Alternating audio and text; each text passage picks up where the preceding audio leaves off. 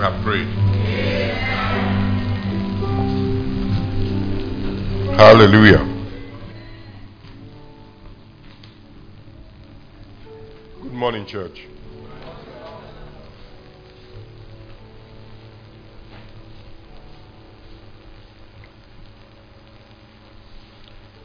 Yes, it's a season of Christmas. The season of Christmas is a season of hope. God sending his son Jesus Christ to the world was sending hope to the world. And I tried to initiate that discussion yesterday, that whenever the world is dark, whenever hope seems to be lost, God sends a deliverer. We looked at Judges, or I started by making reference to Judges chapter 13, when God handed the children of Israel to the Philistines to be oppressed. The children of Israel at that time had become hopeless, had become separated from God. They could not retain God in their thoughts. And when God saw that the situation was dark, he sent a deliverer in the form of Samson. And to tell you that God would always employ the same method, regardless of the fact that Samson's parents or mother was barren. God said, if nobody else can bring a deliverer, a barren woman will bring one. And Samson came through Manoah and his wife, just for the purpose of delivering the children of Israel. I will take it up from there now. Now, if you read the book of Judges very well, you will see that right after Samson's death, God did not send another judge. There was no judge. The nation of Israel went through again another period of darkness. It went through this period. I call it a very dark and chaotic period. Very, very dark and chaotic period. And at the very end of Judges, take note, I had said God did not appoint any other judge. At the very end of Judges, in Judges chapter 21, the Bible says that in those days, Israel had no king. All the people did whatever seemed right in their own eyes, because there was no judge. Imagine a world just like where we are today, where everyone does what seems right in their own eyes. You know, history has a way of repeating itself. And that is why when you read the Bible, read it with the eyes of your present realities. Imagine a world where everybody does what seems right to themselves. If it seems right to you, you do it regardless of the consequences of your action. Everyone was doing what seemed right in their own eyes. And today, in the world we live in, everyone seems to be doing what appears right in their own eyes. The Bible calls it the mystery of iniquity, the mystery of lawlessness. Where someone can wake up in the morning and say, you know what? I no longer want to be a man. In fact, I no longer want to be a woman. I don't want to be a man or a woman. I want to be gender neutral. So don't address me as he or she. Address me as Z. Z came, not he came. Is that not crazy? Is that not the height of lawlessness?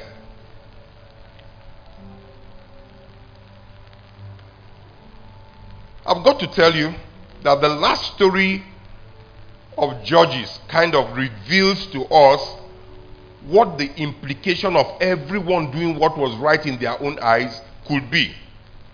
The implication of everyone doing what is right in their eyes. It involved violent rape. It involved murder. It involved human trafficking. It involved kidnapping. It involved perversion. In fact, it is a sick story when there was no king and everyone was doing what was right in their own eyes.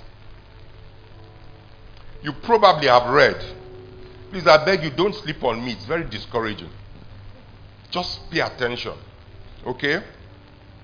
You probably have read in there the story of a Levite who bought a woman. I'm talking of the story in the Judges. He bought a woman to be his concubine. And after a very violent night, she dies, and he cuts her up into 12 pieces and ships those 12 pieces to the 12 tribes of Israel. Then following after that, there was a war. And in the 3 days of battle, the scripture tells us that 90,000 men died. All of this infighting at this point is among the tribes of Israel. Among the tribes, 11 tribes of Israel against the tribe of Benjamin. And this absurd story ends with 200 men of the tribe of Benjamin who don't have wives because their wives had been killed out of this insanity of everybody doing what was right in their own eyes. They hide in a vineyard and wait for girls to come from Shiloh, and they kidnap 200 girls and say, "You are my wife." Insanity. It was a dark period. It was an insane period when there was no judge and everyone was doing what was right in their own eyes. First of all, what were the judges to do? The judges provided direction. The judges pointed them to God. The judges exemplified what it meant to live lives of godliness, of obedience to God. So in this dark, insane period when there was no God and everyone was doing what was right in their eyes, God sends another deliverer. That's the way he goes. That is always the way he goes. He sent another baby. And that baby is who? Samuel. The story begins with Anna. Anna, by modern definition, was a woman who went through hell and high water. I'll just tell you, being a woman in biblical times was not for the faint-hearted, was not for the coward, was not for the timid. It was not, how do I put it? Life for the woman then in biblical times was not an equitable life. It was not a fair life. It was tough. A woman's value was determined by two titles, just two: wife and mother. A woman is to be a wife and to be what? A mother. Those were the two things that mattered. She's a woman, greatly limited in society, couldn't own land, couldn't own livestock, could not engage in business. The hope was just be what? A wife and a mother. So Anna gets married to this man called Elkanah. Elkanah was a very good man. And he marries Anna in the hope that she will perform her wifely and her mothering role. In the hope that she will be a wife and in the hope that she will mother children for him. But the Bible tells us that Hannah was barren. So his remedy to this was he marries another woman called Penina or Penina. And Penina incidentally was fertile. So Anna is married to Elkanah, the first of two wives.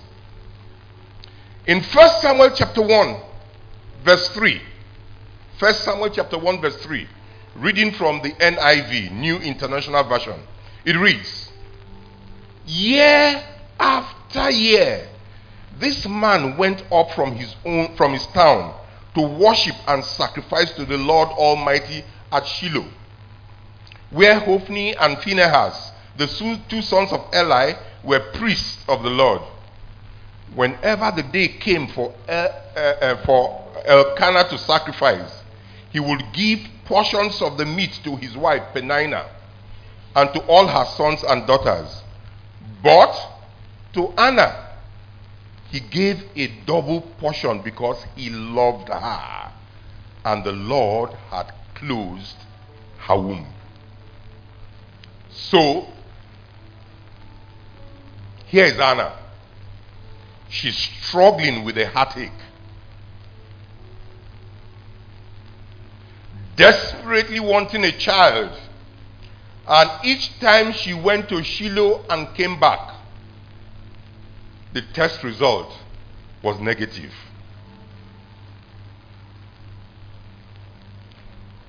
Each time she goes to Shiloh expecting the result to be positive, it was what? Negative.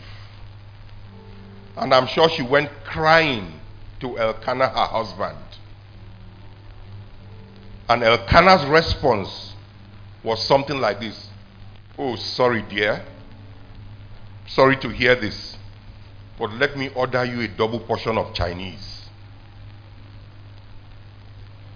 The scripture says in verse 5, 1 Samuel chapter 1, but to Anna he gave a double portion because he loved her, and the Lord had closed her womb. A double portion of what? Of food. So a woman is crying, I keep going to Shiloh and coming back, and this thing is not working. So let me order you Chinese. Good one this time around.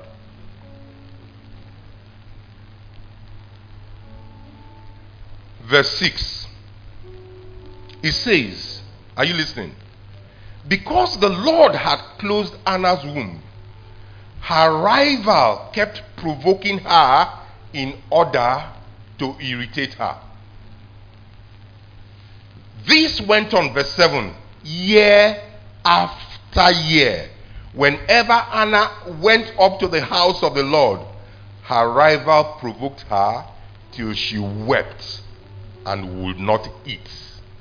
That is why whenever she wept, he felt that, Iyaiba is not good enough. Let me get you Chinese.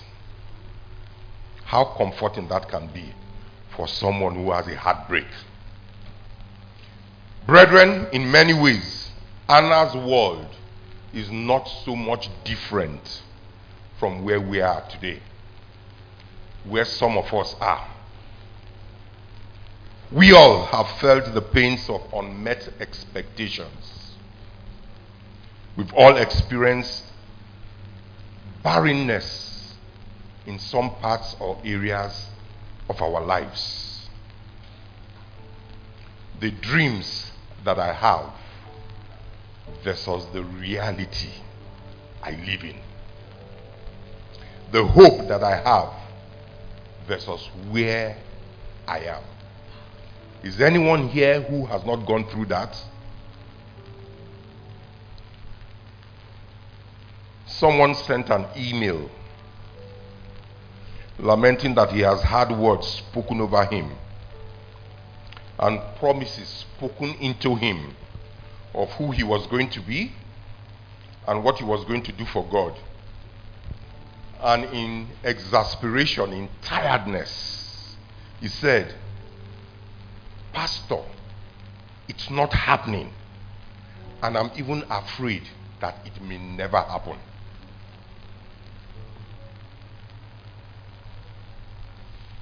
It's that barren feeling of what I have hoped for versus where I am that I'm talking about this morning. Add to that someone calling attention to that area of barrenness in your life. Add to that someone bullying, pushing, knowing where the hurt is, and rubbing that wound on a daily basis. That was the experience of Anna. It was bad enough what she was going through, but to have that constant reminder, which we know was actually born out of jealousy, because the Bible tells us that Elkanah, her husband, was crazy, head over heels about Anna, enough that he gave her a choice place and also gave her choice food each time she came weeping. So while Elkanah would pay visits to Peninnah just for the simple purpose of her being a baby factory, Elkanah enjoyed the company of Anna because she is the one that he really loved. So we see this conflict playing out in this story. And I tell you that these principles apply to both men and to both women. Whenever you are not experiencing what you had hoped for, is it in ministry? Is it in business? Is it the hope for a child? Or is it the hope for your children? What you wanted to see in their lives that you are not seeing? Or is it what you wanted in a relationship that is not playing out? Or those things generally in your life that are not coming to pass? Or perhaps to the lady in the room who's desiring children and it's not happening. As a pastor, I can tell you I'm very familiar with this. Very much so. I have come across in my years of pastoring amazing couples, wonderful people, God-fearing and responsible, waiting on God for years for a child. And it just doesn't seem it is coming.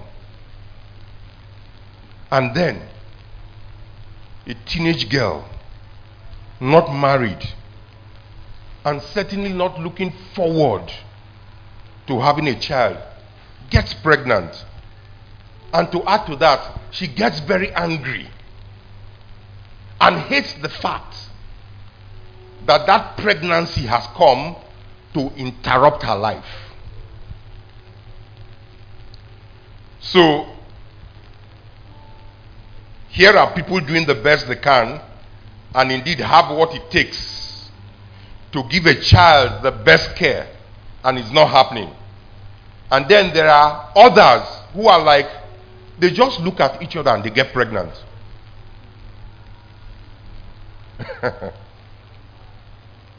Life can be funny. Yorubas will say koyemi.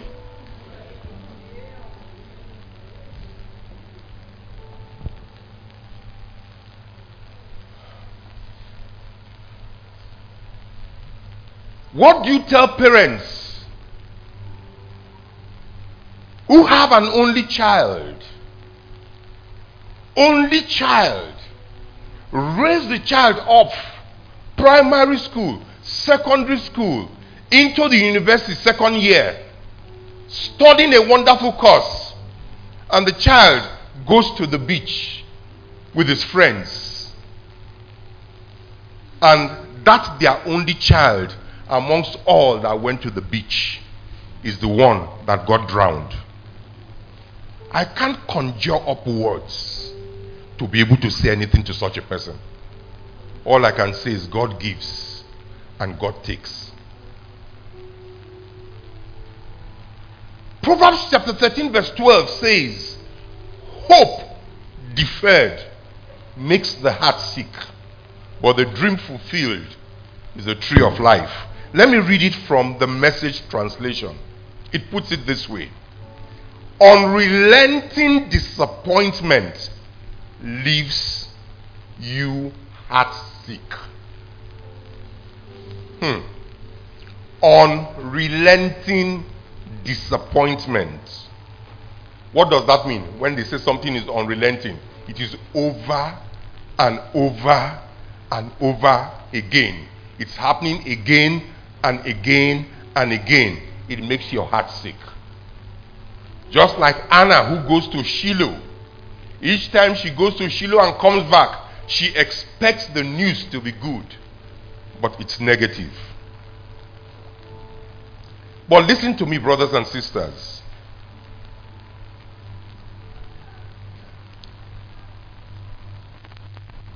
There may be somebody here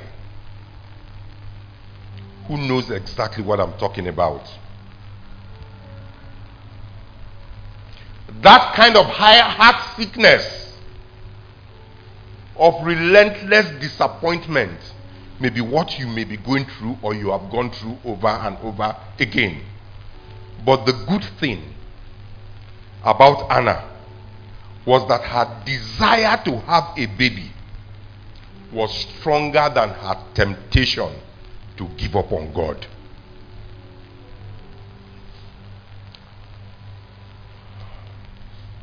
Is somebody hearing me this morning? I rebuke the spirit of sleep. The good thing about Anna is that her desire to reach a goal was greater and stronger and more powerful than her desire or temptation to quit on God.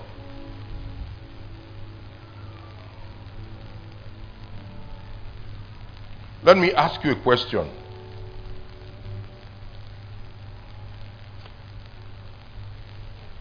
Let me ask you a question. What if you prayed about something in your life as much as you complained about it? Just a thought.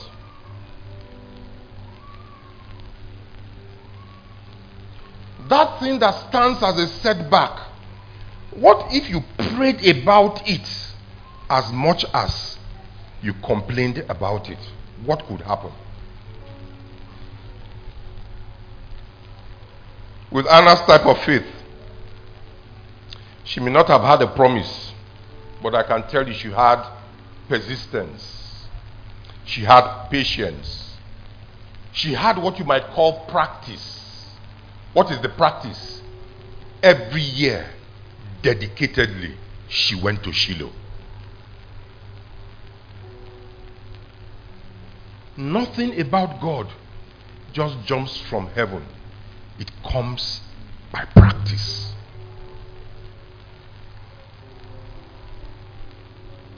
First Samuel chapter 1 verse 10. Listen to what the Bible says. First Samuel chapter 1 verse 10. It says that in bitterness of soul, Anna wept much and did what? Prayed to the Lord. It's okay to weep. But add prayers to your weeping. It can be very powerful. It's a different thing if you weep, then follow it with complaints. Weep and then pray. In bitterness of soul, who told you that you only pray to God when you are happy? Most of us have walked out on God because our souls are bitter. They are heavy. And you say, well, it's not working. I am justified to turn my back on God. But the scripture tells us here that in the same bitterness of soul was what Anna used to pray. I've got to tell you, I marvel at strong people who remain committed and steadfast in their faith, though the conception of the dream has not happened.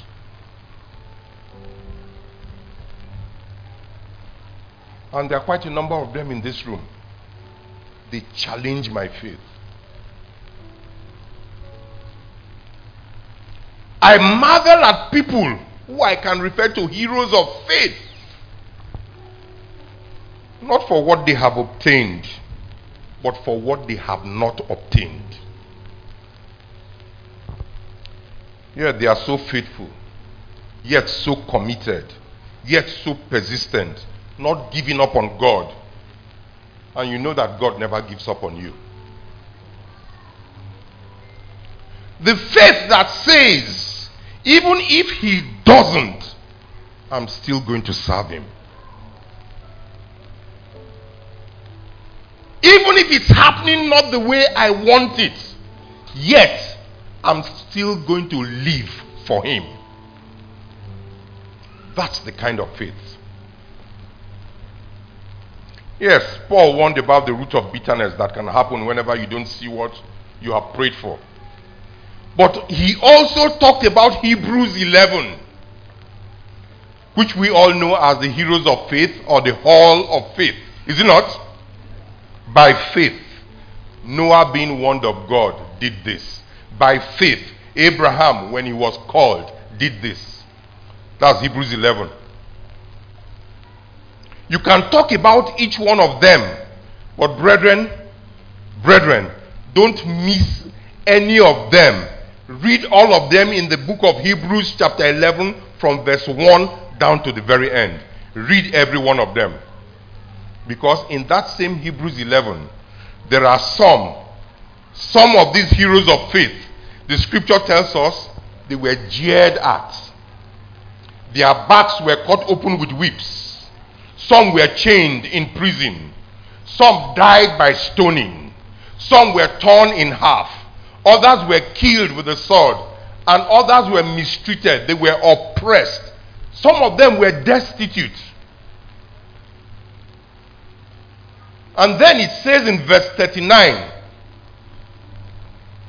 of Hebrews chapter 11, from the New Living Translation, verse 39, Hebrews 11. All these people earned a good, are you listening? All these people earned a good reputation of faith. Who are all these people? Abraham, Noah, and the people that were jeered at, the people that were whipped, the people that were imprisoned because of their faith. It says all these people earned a good reputation because of their faith. Listen to this. Listen to this. Yet, none of them received all that God had promised. Wow. That is why sometimes I wonder if some pastors or some Christians read the Bible upside down.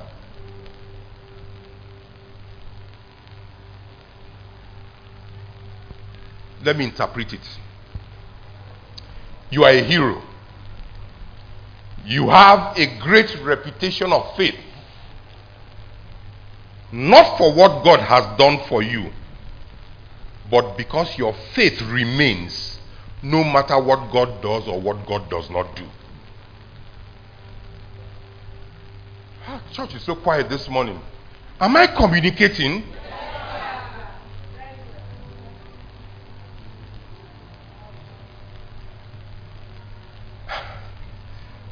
The church today interprets heroes of faith as those that will say, God has done this for me.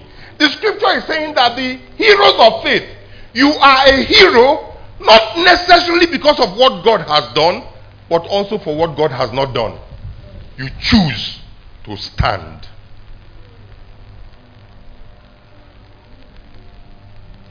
I did not write it, it's there. That is a hero of faith. Who told you are less a believer or a child of God because you have not received all that God has promised you? Who told you that? They died not having received all that God had promised.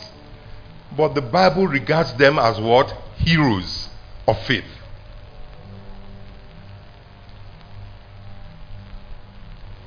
You and I are in the next text in verse 40. God included us. Look at what verse 40 says. For God has something better in mind for us, so that they will not reach perfection without us. So we, every one of us seated here, we are part of the hero of faith chapter. Why do I say this? Somehow, my life that I am living in today, this day, is going to line up with someone who lived back in that day. Because they will not be perfected without us. In other words, somehow when all is said and done, then we'll understand that God had something better in mind. We'll understand that his answers are wiser than our prayers. And he's always even working when we cannot see him working. He's putting things together.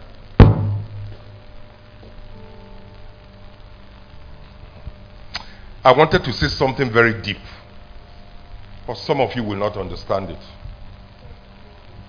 You may misinterpret it.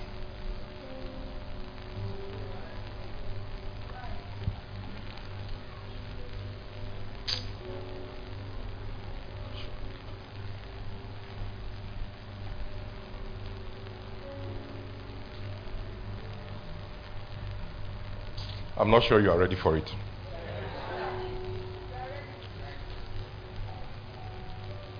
Look, brothers and sisters, I learned that I don't have answers to all life questions.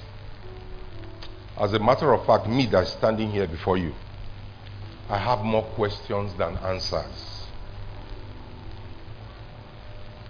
I do. I do. We're a young, hard-working and promising young man in his 30s, lives too soon, leaving behind a wife that is a housewife with 2 little children. I cannot conjure up an answer for that. I cannot. But all I know is that when I can't track him, I can only trust him. When things don't seem to be making sense, I can only say to him, Lord, this thing does not make sense to me, but I know you know what you are doing.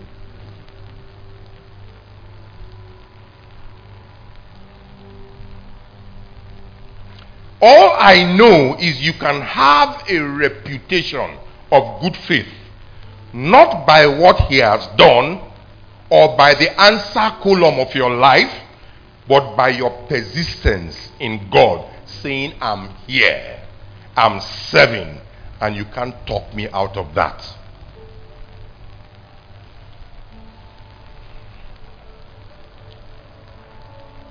Brethren, today is not a good day to quit. Just turn to somebody and say, today is not a good day to quit. Say it like you mean it. I'm not going to quit today.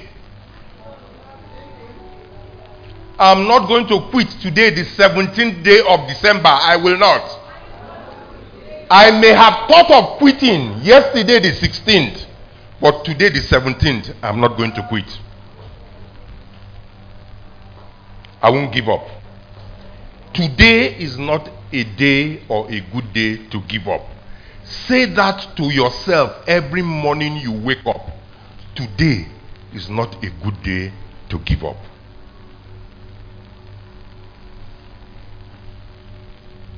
Why? Being a strong man or woman of faith is not predicated on all your prayers being answered.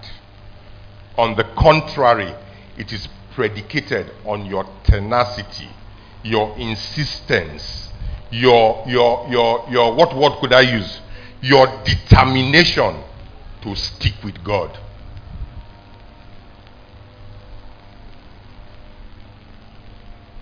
God has no grandchildren. God has children. And it is one of the things I quarrel with, that in the body of Christ, people make other believers to think that they have exclusivity of God. It's not true. Whenever I pray, God answers. That's a big lie. In scripture, pray as if there is no help coming from anywhere. But the fact that your prayer is not answered does not make you a weak believer. Because that's not what determines faith. What determines faith is that whether or whether not, I am still standing. Does that make sense? Yeah. 1 Samuel chapter 1 verse 11. We've read chapter 10 verse 10. Verse 11. Talking about Anna. And she made a vow, saying, O Lord Almighty, if you will only look upon your servant's misery and remember me and not forget your servant, but give her a son, then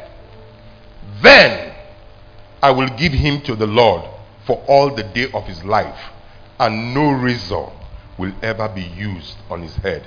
Interesting. Samson, no razor. Samuel, no razor. Covenant. The power of covenant. But I want you to notice this. I want you to notice this.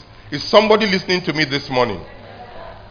Please, I need to make this point. Can you just nudge the person to your right or your left? Are you listening? I want you to notice this. I want you to notice this. I want you to notice this. Whenever in the Bible Jesus says, verily, verily, it's for emphasis. I want you to notice this. Anna stopped praying for a blessing. She started praying to be a blessing.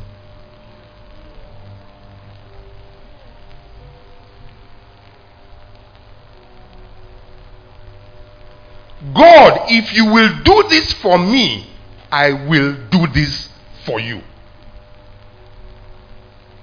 Our motives in prayer has to change. Not just God doing for me, but God doing through me.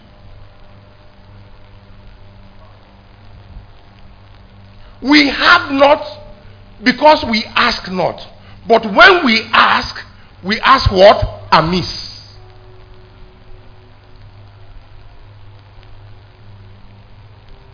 I may have been praying about what I will drive. But now it's about who I can get to church if I have a car to drive. With such a motive, it's easier for God to hand you a car. Not a car to oppress them for them to know I have come. Of what good? Of what benefit is that to the kingdom?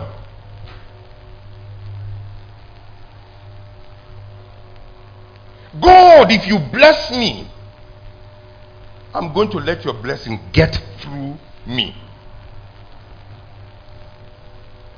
God's blessings are not designed to be terminal.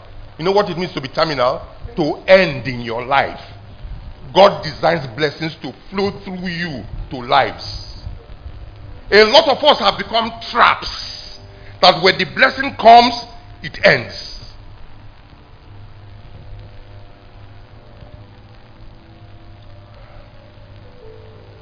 Maybe instead of you saying, I want a child so I can feel complete, or I want this job, or I need this business so that I can feel actualized. What about you saying, God, I want this so I can be a blessing to your kingdom? Or I want you to make a difference for you in my world. That's a better prayer. That's a better prayer. Don't pray for a blessing. Pray to be a blessing. Anna changed the way she was praying. She stopped praying for God to bless her so she can be comfortable, but rather for God to provide for her so that she can provide comfort for others.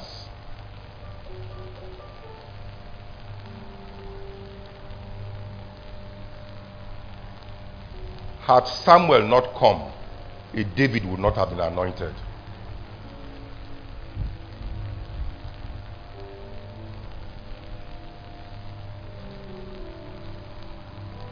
Verse 20 of 1 Samuel chapter 1. Verse 20. So in the course of time, Anna conceived and gave birth to a son. She named him Samuel and said, because I asked the Lord for him. No, she could have said, because I asked the Lord for him repeatedly, over and over, year after year. There's the will of God, and there's the timing of God. The will of God sometimes we can understand because it is in the Word of God. But the timing of God, oftentimes we can't understand it. The Bible says that a day to the Lord is like 1,000 years, and 1,000 years like a day. There are times I've prayed to God, and God said, I will be with you in a minute. In a minute, is it my minute or his minute? Whose minute? You know, God's 1 minute is not your minute.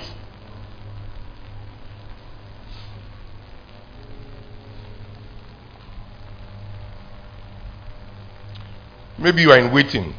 Maybe like Anna, you are waiting for God to answer your heart's desire. You've served God faithfully. I want to tell you this morning, with every sense of responsibility, in the same way he remembered Anna, he also will remember you. In the name of Jesus. God knows where you are. God knows how you feel. God sees and feels your heart. The Bible says we don't have a high priest who is not touched with the feelings of our infirmity. He is not just our high priest and he's just breathing down on us from heaven. He has come down on earth to feel what you feel, to understand how you feel it, so that he can be able to do what? He can be able to intercede for you before the Father.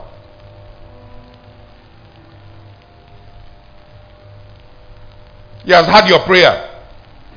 God knows what is in your heart. And the answer is coming soon.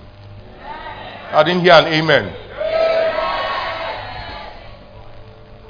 As I close, in fact, it is likely that God's answer for you isn't just for you. Have you ever thought about that? Which ties to the nature of our prayers. It is likely that God's answer for you is not just for you.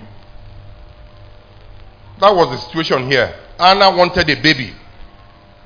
Samuel was that baby. The temple of God needed a voice. Samuel was that voice. The people demanded a king. Samuel was the one to anoint the first king in Israel. So while Anna had her own personal prayers, unknown to her, the answer to her prayers was in answer to other people's prayers. I don't know if somebody's hearing me this morning. The reason the answer to that prayer of yours may be delayed It's because the other set of people to benefit from the answers are not ready yet.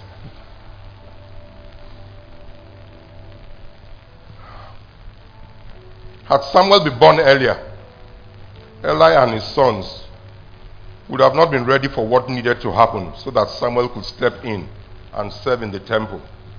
Oh yes. Had he been born earlier or at any other time than he was born, he may not have been able to do what God had called him to do. There is the timing of God. And God doesn't always operate on our own time. But one thing you can be sure of is that He's always right on time.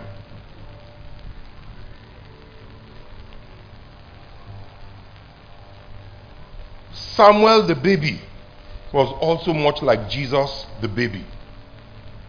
When God sees a dark time, He sends a baby. Samuel was the last judge and the first prophet. Jesus is the end of the old covenant law, and the beginning of the new covenant grace. Samuel was a representative of change. He anointed and established kings. Jesus brought the change, and he was the anointed King of Kings. Samuel was the end of the old and the beginning of the new. Jesus said, I am the first, the last, the beginning, and the end. I am all of it wrapped up in one. Both Samuel and Jesus were born under miraculous circumstances. Both of them ministered in the temple at the age of 12. But Jesus is the perfect minister without any blemish.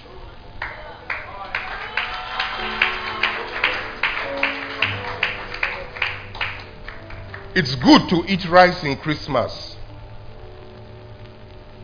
It's good to slaughter chicken in Christmas, because it might symbolize or indicate the salvation that God has brought for men or for humanity. But that's not the reason for Christmas. Christmas should be a constant reminder to us that God sent a deliverer to the world when the world became too dark and men had become estranged from Him. And he thought, how do I bring men back to me? How do I reconcile them back to me? I will send my Son to go and die for them. That through His shed blood, because there will be no forgiveness of sin except through the shedding of blood, I can reconcile men back to me. Christmas is an opportunity for us as His foot soldiers to also go and begin to reconcile those who are estranged from this God that we serve back to God. I said it. Whenever there's hopelessness pervading the world or the land, God sends a baby or a deliverer. There's darkness that is covering the world. And the Bible tells us that He's coming what? Again. He's coming soon. Why don't we help Him to prepare as many people as possible for His second coming? Because when He's going to come again, no one knows. They are not going to send text messages to our phone and say He's coming by 11 p.m. tonight. He says He's going to come like a thief in the night. So while we marry, while we celebrate, let's not forget the reason for the season. That Jesus is the reason. The reconciliation of men and women back to God is the reason. Let's not forget that. God is depending on you. God is depending on me to do that. In any little way you can, make your contribution to the populating of the kingdom of God felt. Don't fold your hands and say there's nothing I can do. There's certainly something you can do. Ask God for the grace, the boldness to speak to people. Ask God for the grace to be able to give of your resources, if you can't go, to send those who will go. Ask God for the grace to live that life that others will see and come and ask you, what makes you live this kind of life? Which gives you an opportunity to say, there's someone who inspires my life. And that person is who? Jesus. It's Christmas. And this morning, we are not just talking about you reconciling others, but it's about you also. If you are seated in church this morning, being reconciled to Him. If you know you haven't been reconciled to Jesus, you have not received Him as your Savior, as your Lord, I'm talking to you this morning. He's a friend that sticks closer than a brother. He's the comforter. He's our strength. He's our hope. He's our bridge builder. He's our defender. He's our advocate. He's everything put in one. If you're also here and you have gone through series of disappointments in your life, I want to tell you that you are in a room of people who have also experienced the same. Because the Word of God says He will not allow you to go through that which you cannot bear. That whatever you are going through is common to others. It might surprise you just to share what you are going through and you see 4 or 5 people saying, I went through the same thing. You are not alone. I want you to take comfort in God. I want you to be a follower of Jesus. And not just being a follower of Jesus, but to ensure that you finish here on earth with Jesus. That whenever He comes calling for you, you will not be found very far from Him. You'll be close to Him. So if you're here this morning, if I would ask us to rise to our feet.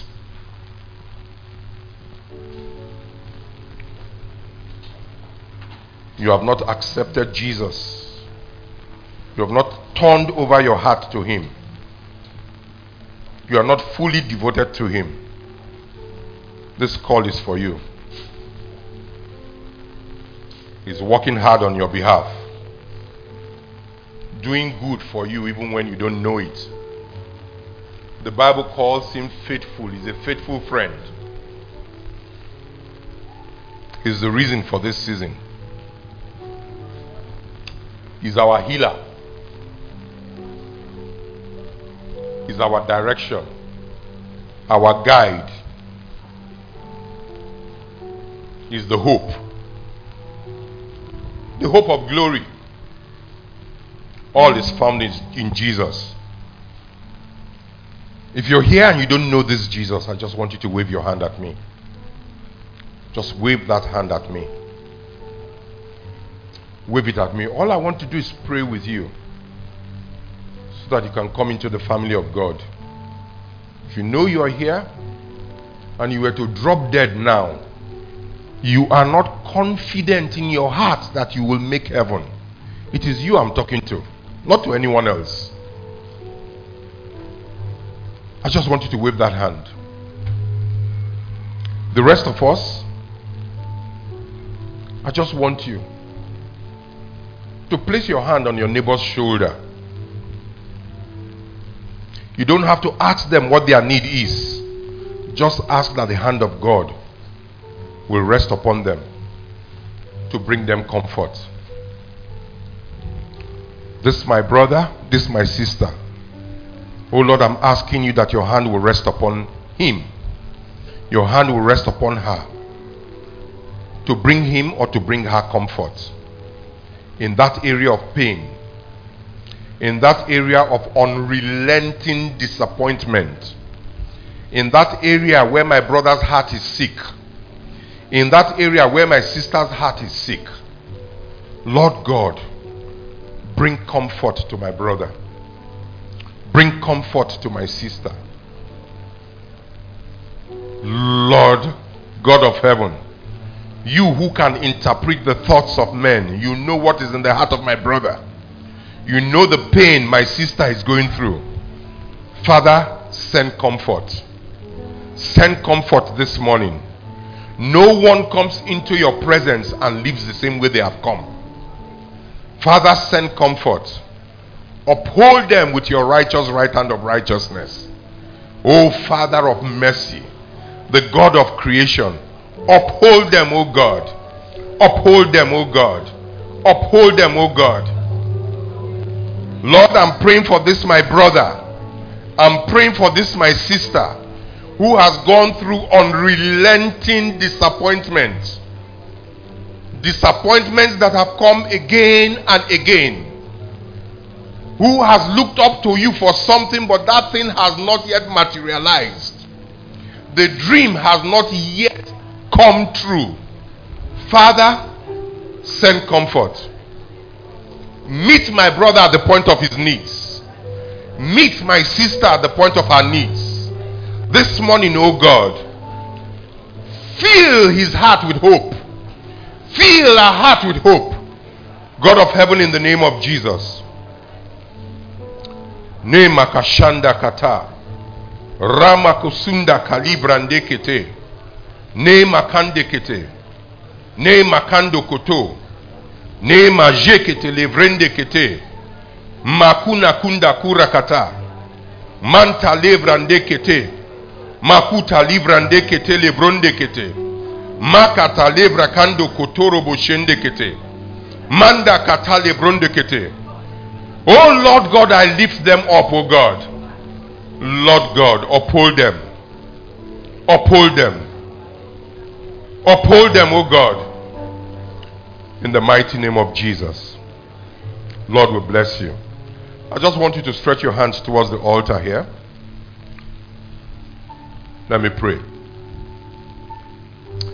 And particularly those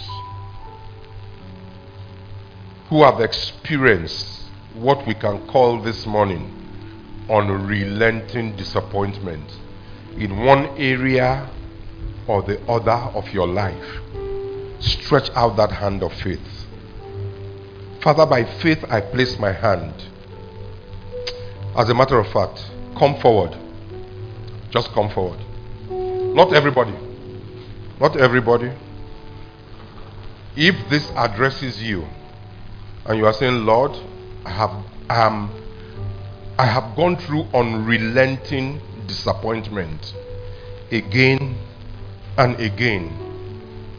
My dream does not match with the reality of my life. You are the one I'm talking to. Father, with the hand of faith, I stretch it out to these your children, oh God. I place my hand upon their hands. Everlasting Father, I ask, Father, today, the 17th day of December, cause their realities to match with their dreams. In the name of Jesus.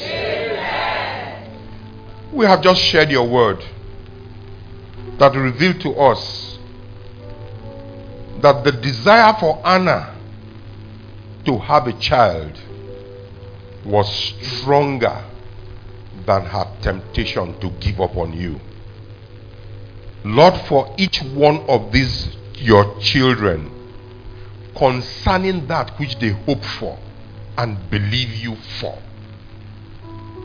let their desire to see a manifestation of that which they desire, Lord God, let it be stronger than any temptation of theirs to give up on you. Why? Lord, because you are faithful. You met Anna's desires and not only met it, you made her a blessing to a nation. Concerning this that these ones have waited for this long, O God of heaven, let it not be just their blessing, but let it be a blessing that will bless others. A blessing that will bless generations. A blessing that will bless nations. A blessing that will bless families. A blessing that will bless your kingdom. Father, in the name of Jesus, when we hear concerning them, Lord, let it be good news. As they go and return from their Shiloh, let the result be positive. Lord, to the glory of your name. Do this for them.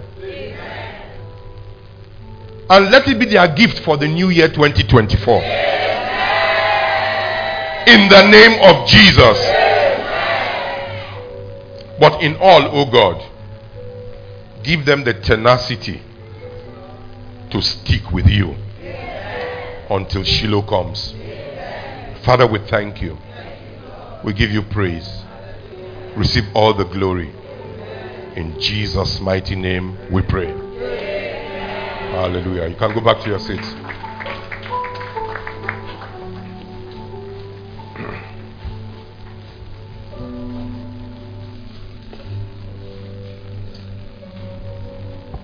Put your hands together for Jesus.